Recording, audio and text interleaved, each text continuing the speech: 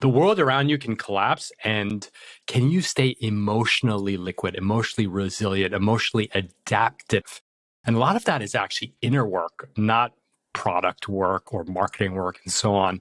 And so I encourage people to view these challenges not as a death of identity, but an opportunity to recalibrate your emotional resilience. This is your time. How can we earn twice as much in half the time with joy and ease while serving the highest good? That is our guiding question here at the Free Time Cafe, your home for heart-based business. I'm your host, Jenny Blake. Join me for conversations with authors, friends, and fellow business owners as we explore ways to free your mind, time, and team to do your best work. Now, on to today's show. Welcome back, Free Timers. Today, I bring you part 2 of the What to Do When You Lose Your Biggest Client compilation episode. I hope this provides some comfort through the voices of some of my dearest friends and former podcast guests and favorite heart-based business owners who are speaking from experience about how they've handled situations just like this. If you haven't already, I encourage you to listen to the reason I created this episode at all.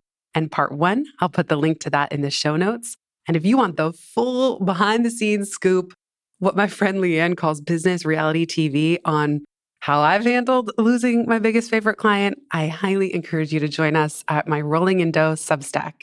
Visit rollingindough.substack.com, or for an easier URL, type in itsfreetime.com/secret, even though the cat's kind of out of the bag. Without further ado, here's part 2 from my favorite heart-based business owners and former podcast guests, and I'll put all of their info and permission slips in the show notes as always. Thank you so much for being here listening, and huge thanks to everybody who submitted for this compilation.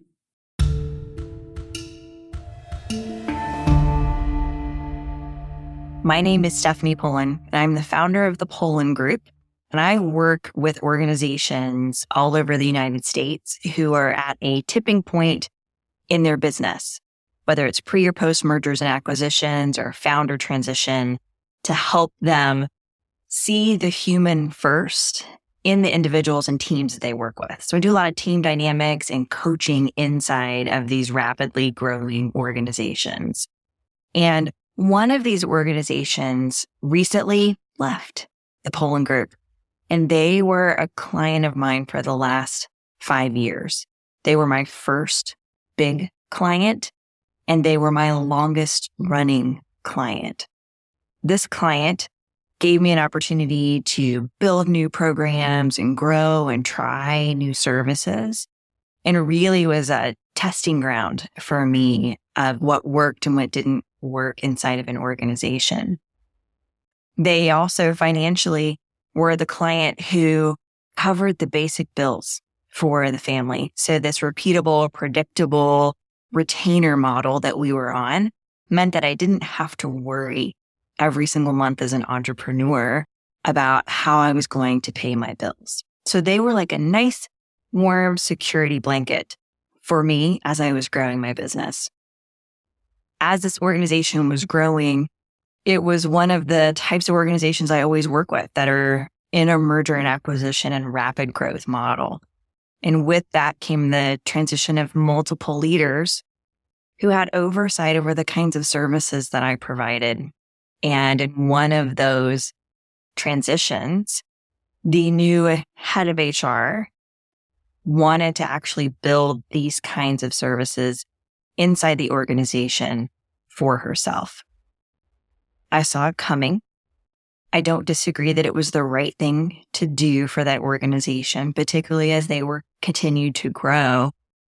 But hearing that in that moment impacted me in a way that I didn't realize. I knew it was coming. I could see the signs. I could see the transition. I could see the engagement at the executive level changing. So it wasn't actually a shock until she actually said it.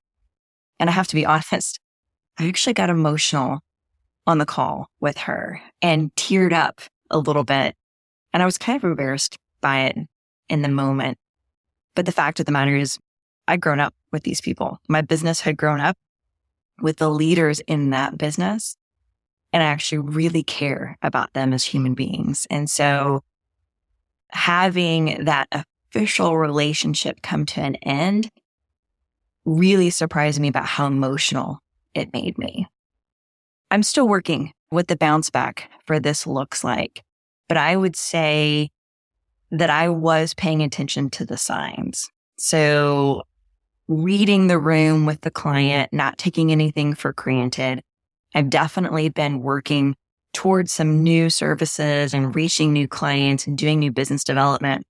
And really interestingly, the day that we had the call to bring the relationship to a close, it was in the morning. And that afternoon, a new client of mine sent out an enrollment for a new program that I offer. And that went off like a rocket ship. The enrollments were far exceeding what my expectations were. So in a period of one day, it was quite a roller coaster of actually bringing a long-term relationship to a close. And at the same time, then that afternoon, a new relationship kicking off and exceeding expectation. It just reminds me that this is part of the entrepreneurial journey. This is just part of it. So if I could share just one bit of advice as I look back, it would really be to always have your radar up, watching for the signs and preparing for the what if with your best client. It can be easy to start to take that big client for granted, particularly when there's high levels of trust, there's time that takes place. But keeping your head up helps us not be caught unaware. Also, give yourself permission to have the emotion about losing that client. As entrepreneurs, we put our heart and soul into this work, especially when it involves people who are changing the world, who need support. And I would definitely give everyone permission to just be emotional and recognize that that's your humanity. That is the thing that makes you special in the work that you do. And it's probably why that big client hired you in the first place. While I've never lost a whale of an individual client, I did lose a whale of a course launch. And to be specific, what happened was we had built a cohort-based course business for a productivity course called Supercharge Your Productivity. And that course had been growing over many, many years, many cohorts, and I had built a team of 5 people to support that growth.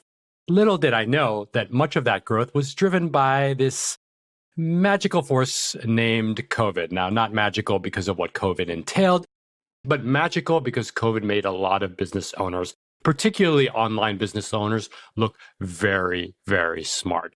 So here I had this big team with a product that we thought we were going to shoot up to the moon, as they say in Bitcoin land. And we had been starting to feel some little cracks where things were still growing, but we were putting so much more work into the launch. So we launch, and lo and behold, it's January, the best time for self-improvement courses and a big chunk of the revenue for the entire year. And crickets. We executed flawlessly on our launch, but at the end of the day, it was down 70%. Yes, 70%, not 17%. Now, if I looked at the cash on hand, this launch was going to pay for this team. And unfortunately, I had to make the very, very hard decision of letting go of everyone but one person because there was just no money to pay people. Now, how did that feel? First, there was fear in the OMG, what the heck am I going to do going forward? And obviously with the team to support their livelihood, their families, there were parents, that was just a tremendous amount of stress. Then there was shame, a tremendous amount of shame because these people had made a bet to sign up and work at this tiny creator. They could have worked at these big companies. They took pay cuts, some of them. They really believed in me. And I felt like I hadn't upheld my end of the deal. And then there was just confusion. This felt like a structural change in the market, like the ground had been ripped from under me. Now, in hindsight, it turned out that I had overhired. And so it was actually a silver lining that we had to make really smart cost-cutting decisions. But more importantly, two things happened. First, it made me realize that this was actually not a business that I wanted to own in the long term. The launch model, focusing on productivity, I was just doing it because the market had been so friendly to me in the past. It had been so profitable. That was the first silver lining. The second silver lining was that it threw me into this phase of what one of my spiritual teachers, Pema Chodron, calls groundlessness. And in that groundlessness, it's extremely scary. You're kind of flailing your arms. You don't know what to hold on to, what works, who am I? And in that groundlessness, you can fight it or you can kind of surrender and trust yourself. Now, again, I had financial runway from other parts of my life. We had scaled the team down quickly. There were ways I could turn on little quick revenue lines, profit lines, like one-on-one coaching to basically buy us some time. So we reemerged from that period with having gotten rid of a product that wasn't truly something I love doing, and also on a much more streamlined cost structure. Now, a few things that I would share for people that have experienced this. I think the first thing was when everything comes crashing down, remember that you are not your business. And you can make business mistakes and you're still a good human being. The second is remember the humanity on the other side of layoffs and things like that. If you approach people with grace, with kindness, with humanity, with compassion, while acknowledging that the financial and economic situation has changed, people will respect that. And I still am in touch regularly. I still mentor some of the people that I had to let go. Some of them have found better opportunities as a result of the shakeup. So you never know what's on the other side. And then third, I think it really brought out this resourcefulness in I don't want to go back to getting a job. And so I had to be creative. I had to hustle, not in the unhealthy sense, but really put myself out there, learn how to sell, do a few things that weren't ideal for me, but I needed to rebuild that confidence so I could stay in the game. There's this phrase in investing by John Keynes, which says markets can stay irrational longer than investors can stay liquid. And what that means is sometimes investors buy a stock and it crashes and they need the money, which is the be liquid part, but they're forced to sell at the absolute worst time. I think there's a metaphor here with small business owners where the world around you can collapse and can you stay emotionally liquid, emotionally resilient, emotionally adaptive? And a lot of that is actually inner work, not product work or marketing work and so on. And so I encourage people to view these challenges not as a death of identity, but an opportunity to recalibrate your emotional resilience. We'll be right back just after this.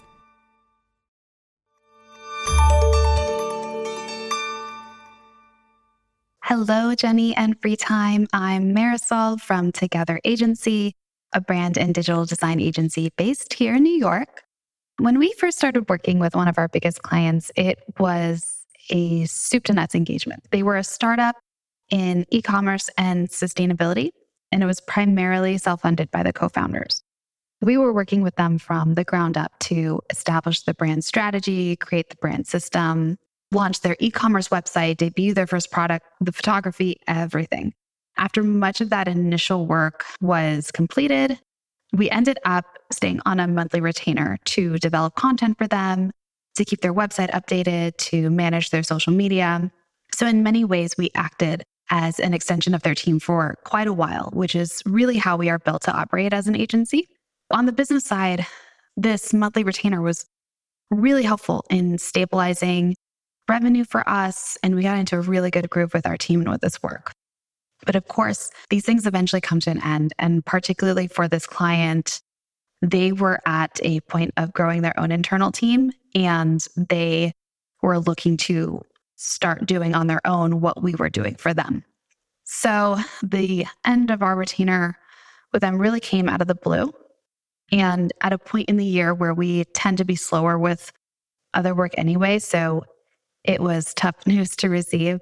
We had a contract for them to continue through the end of the year, but they wanted to end it months prematurely. So that was also a lot of expected income that was just totally wiped.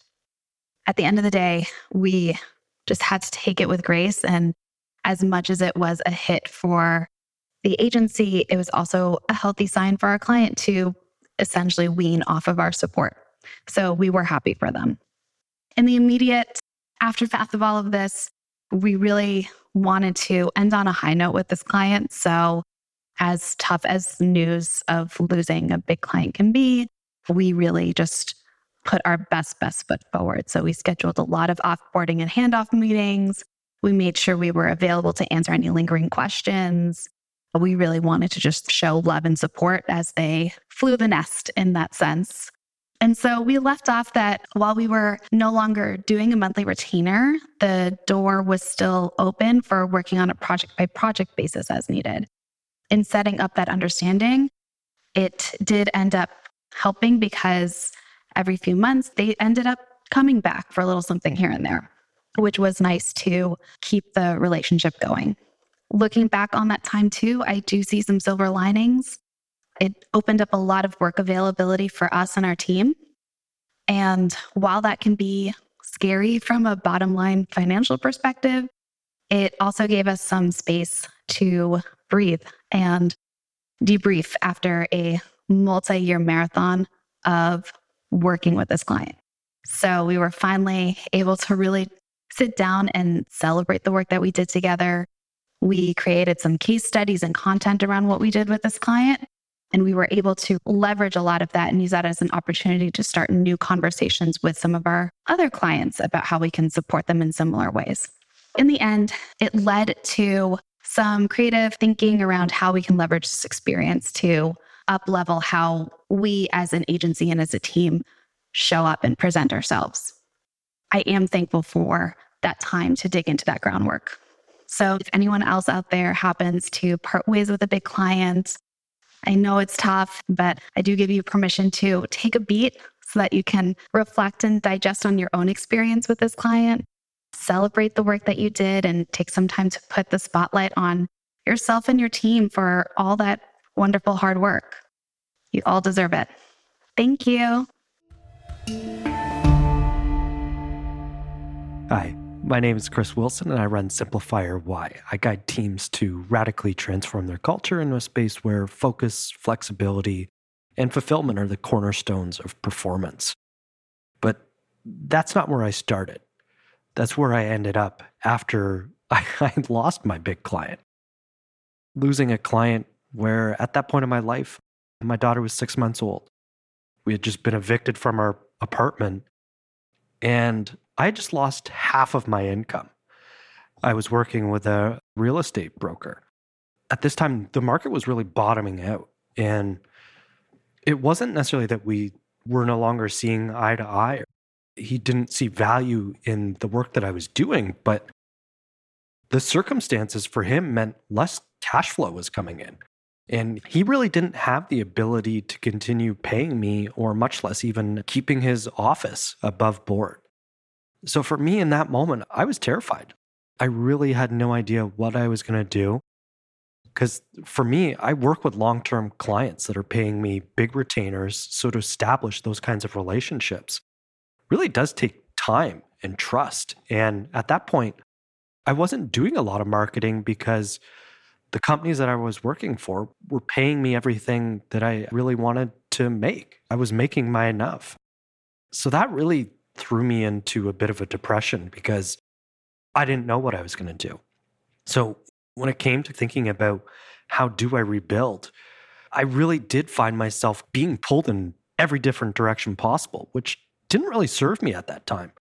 And that's what kind of led to me just stepping back, because I really had to kind of challenge some of that stuff and go, where am I just going through the motions?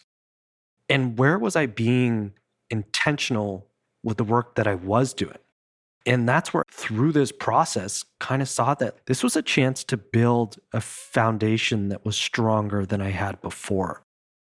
I think these kind of moments often bring up these questions of like, is there like a silver lining?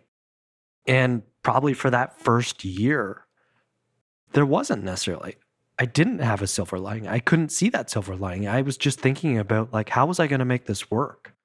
When I kind of reflect back on that, I think that's where I really stepped back and said, okay, rather than seek new clients, I want to go back to the people that I already am working with. And I want to have conversations to better understand what are their problems? What am I helping them with? And what else could I do to support them?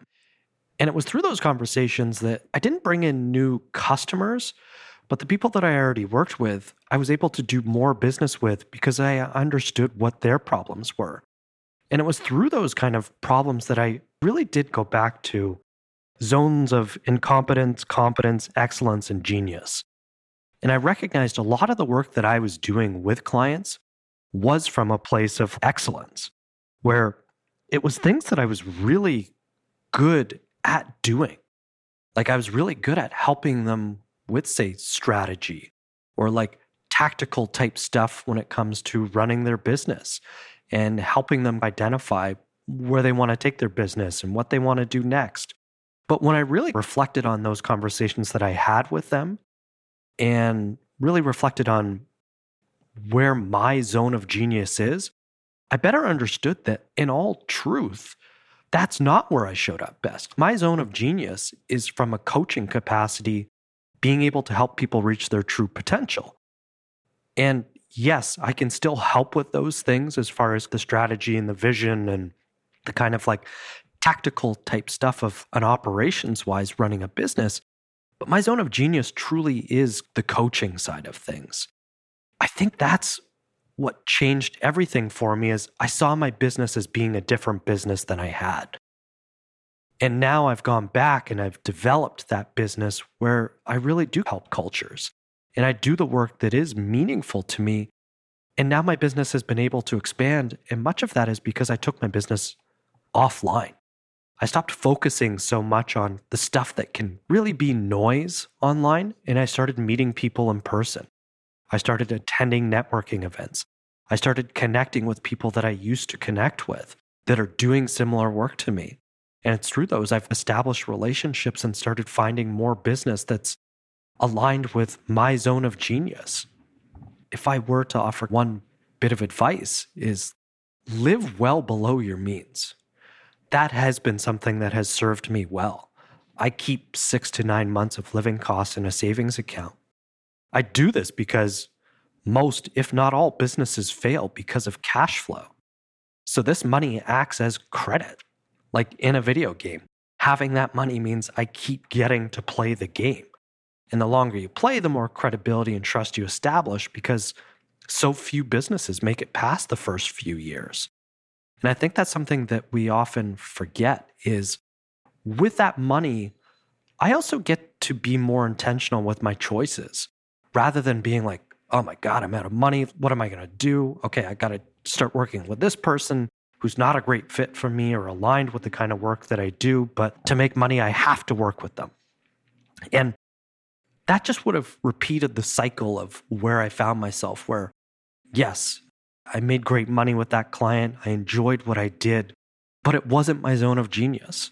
And now I'm able to be more intentional about, I know who I serve best. I know those companies that if they've recognized their own growth potential and they've recognized that they need somebody with the ability to help them shape that culture. So if I were to give one permission slip, try more experiments with your business. It's rare that your first business model will work. Give yourself the chance to iterate and fail. I've really seen that those failures give me a better sense if you're moving in the right direction and one that's aligned with where you're at and where you want to be. This is Maya Middlemiss from Remote Work Europe, and the community and information resource that we're building at Remote Work Europe is all about supporting people to find real location-independent opportunities, whether employed or self-employed. That's very much in the startup phase at the moment. I'm building the community and the website and putting out a newsletter. But what really keeps the lights on for me for the last 6 years is freelance content creation. I podcast, but I also mostly write, and I do that for clients in the future of work and borderless business space. I've wound up in quite a tight niche, but that was okay because I had 1 or 2 big clients who tended to come all the time with their latest requests, and I knew that we had a content strategy mapped out with them until at least the end of the year. So it's fair to say I wasn't too actively prospecting or working on my own inbound marketing at that time. When suddenly, early September, in fact, we just agreed the deliverables for that month, and I think it was the next day, I got a message asking me not to start or go any further and explaining that all of the briefs were going to be pulled. There would not be any more content required that month, or actually ever, because they were letting go 90% of their inbound marketing team. I learned about this through Slack because I worked so closely with them. I had a guest channel in their corporate Slack, and I didn't even realize at first that the people I worked with directly were losing their entire jobs as well in the process, as well as having to deal with all the contractors who were getting let down at the same moment. So it was a huge shock. And it involved some quite tearful and intense conversations with people I've been working very closely with. And we'd been achieving great results together. Together, we had dominated the search for this very narrow niche. And we've managed to help a lot of people. We created some fantastic content together. And all that was just going to stop. And I also felt terrible for these people I've been working with because I knew that they were my biggest client, yes, and represented a significant chunk of my income, but it wasn't 100%, like these very talented people who were just being given a couple weeks' notice to clear off and do something else with the rest of their lives. Since that time, most of them have actually gone on to bigger and better things, as I knew they would do, but at the time, it was particularly devastating for them, and I tried to keep that in mind as I went through what I was feeling. So, what was I feeling? Well, obviously, I was feeling very anxious about where the money was going to come from as a breadwinner, trying to fund a startup as well. I was well aware that there were a number of things I was going to have to commit to financially if I wanted to go at the speed I had intended with Remote Work Europe. But then I tried to remind myself that actually a lot of my time had then freed up as a resource, and I could apply myself to doing more and achieving more, launching my premium community before the end of the year, which was something I was really beginning to think was going to be out of reach just in terms of the time it was going to take to do it. I have to admit, when I reflected on the feeling, there was a little sliver of relief in there as well, a glimmer of opportunity. Well, what does this make space for? And if I can make the money work and, pull in enough ad hoc gigs to see me through, what could this actually mean in terms of what I would rather be doing and my long-term goals to transition to more of my own content creation? So I'm not in a position to advise any other business owners, but there were a few things looking back on it that I was glad I had done. And that one of those was to keep building my own authority and thought leadership. Because particularly when I was looking at the poor people I worked closely with who were losing their jobs, they were at very different places in terms of the state of their LinkedIn profile, their presence, what they had even worked out about what they wanted to do with their lives and how they were constantly marketing themselves or not. So obviously I was able to write them all a great review of being wonderful to work with, but I was also very happy to help a little bit more with building that presence and working out a strategy for it. And I think I would say to anybody, remember, these things can happen, even if you're really securely employed. We've seen such devastation, particularly in the tech, and that includes the collaboration industry over the last couple of years. There's no such thing as a completely safe job anymore. So if I could give people permission to do one thing differently, even if you feel yourself completely settled in what you're doing, if you feel yourself to be a completely employed person, is please keep a little bit back for yourself in terms of your interests and professional development. Please be doing something for yourself at all times, whether you're writing a blog or following social media because you want to and you want to express something. Keep your interests open and your mind wild. Don't let anybody own so much of your time that you don't have the capacity to do that, because you never know when you might need to fall back on it. And these are the things that make you resilient and well-rounded as a human being as well. So I think we have to accept that volatility that we all live with presently, that whether we have an employment contract, whether we have fantastic long-term freelance clients, we have to accept that anything could happen there, and it could happen in a heartbeat. You could find yourself forced into a pivot that you weren't anticipating and don't feel prepared for. And the only thing you can do to protect yourself against that is really build your resources. Keep some learning time, some founder time to yourself every week, whatever you call it. Carve that out and make it precious, make it special.